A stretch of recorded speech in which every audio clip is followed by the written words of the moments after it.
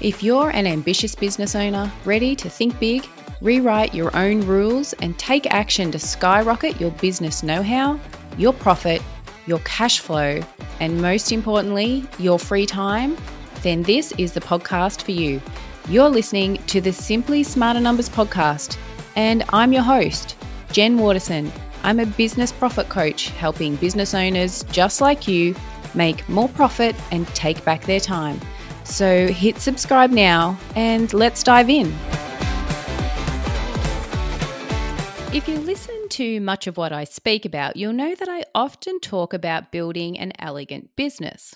Your elegant business is lifestyle friendly, and it gives you the chance to make the money you want and give you the time you want to do the things you love without running yourself ragged. To build the most elegant version of your business, you need to start somewhere, and starting with setting goals is the best place. So when I am talking to you about setting goals, I'm talking about setting goals with the distinct purpose of building the most elegant version of your business. Some people love goal setting, some people despise it, some are overwhelmed by it. I'm going to give you a bit of a different approach to your goal setting. We're kind of going to reverse engineer the typical way that we might set our goals for our businesses. But before we get into this different approach, let's briefly look at what usually happens when it comes to goal setting. Typically, January rolls around and we set a revenue goal. And that revenue goal might be based on last year's achievements, plus a certain percentage, 10%, 20%, whatever it does, whatever it feels good. Or we might just pick a number almost out of the air, $675,000, just because it feels right. Or we might choose a milestone goal. We got to 800,000 last year. This year I want to break $1 million. Or 1.3 mil last year. So this year, let's break 1.5. While revenue goals definitely have a place, they shouldn't be the first place that we go to. Revenue goals are top-line sales only. Top-line sales are not a sign of how wealthy you will be. They're not a sign of how good a business operator you are. They're not a sign of how wonderfully fulfilling your lifestyle will be once you reach those goals. Revenue is quite simply how much stuff you sold. Full stop. Now, I've spent 20 years working with countless business owners, dissected hundreds of financial statements, diagnosed areas that sadly drain a business's profitability, and helped identify missed doors of opportunity. So when I speak from experience when I say you can make $1 million and take home only $50,000 for all of your hard work. But on the flip side, you can make $1 million and take home $500,000 for yourself. You can make $1 million, but have to work 70 hours a week in order to get it.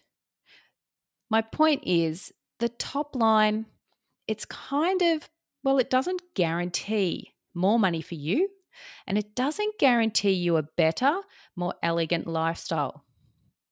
So when I talk goal setting, I'm focused on something different. I'm focused on building the most elegant version of your business and the lifestyle and financial freedom that goes hand in hand with that elegant business. It's about what your goals will do for you when you achieve them, not what they're going to look like on paper when you achieve them. Because $1 million as a revenue goal, it's going to look good on paper, but really, what's it going to do for you at the end of the day? If your overarching goal is to build a business to give you a better lifestyle, whatever that lifestyle might look like for you, then it makes perfect sense to start with the end in mind. The 3-step goal setting process that I want to talk you through today, it looks like this. We start with lifestyle goals. Then we set some profit goals. And finally, we set revenue goals. Why we do it this way? Well, broadly, your revenue will drive your profit. The amount of profit that you make dictates your lifestyle. So you don't know what your revenue goals should be until you know what your profit goals should be. And you don't know what your profit goals should be unless you know what your lifestyle goals are. I hope that makes some level of sense to someone. Step 1 is about setting some lifestyle goals. It's best the way I like to do it is to break it up into 2 different areas. So the first is lifestyle financial goals, and the second is lifestyle freedom goals. You want money and you want freedom. So here is what I want you to do. I want you to take 2 pages from your journal or your notepad and head up one page with the title Lifestyle Financial Goals, and then head up the other page with the title Lifestyle Freedom Goals. And then you can brain dump your goals onto each of those separate pages. So I'm just going to give you a few questions to ask yourself about each of those different types of lifestyle goals. For your lifestyle financial goals, you might ask yourself, what do your ideal family holidays look like? Are they 5-star, or do you want to buy a caravan and travel your way? Do you want to upgrade the family home in the future? What schools do you want to send your kids to?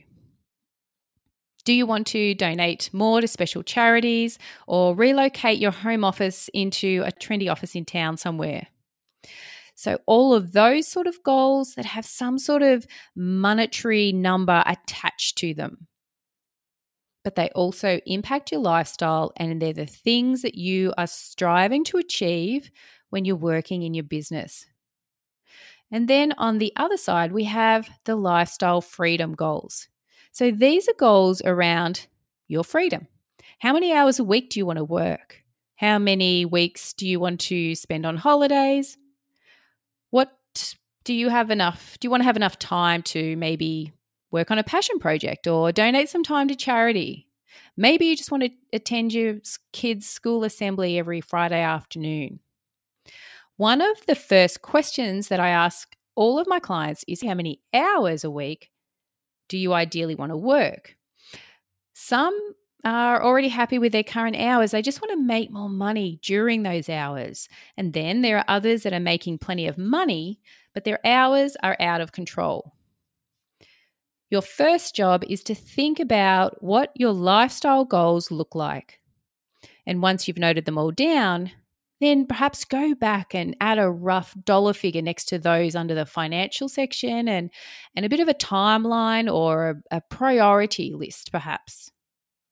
The initial step is to just do a brain dump on each sides of those pages. Step 2 is about setting profit goals. With some clarity around what you want to do with your life, you can start to set some profit goals. How much profit do you need to take from your business in order to achieve those lifestyle goals?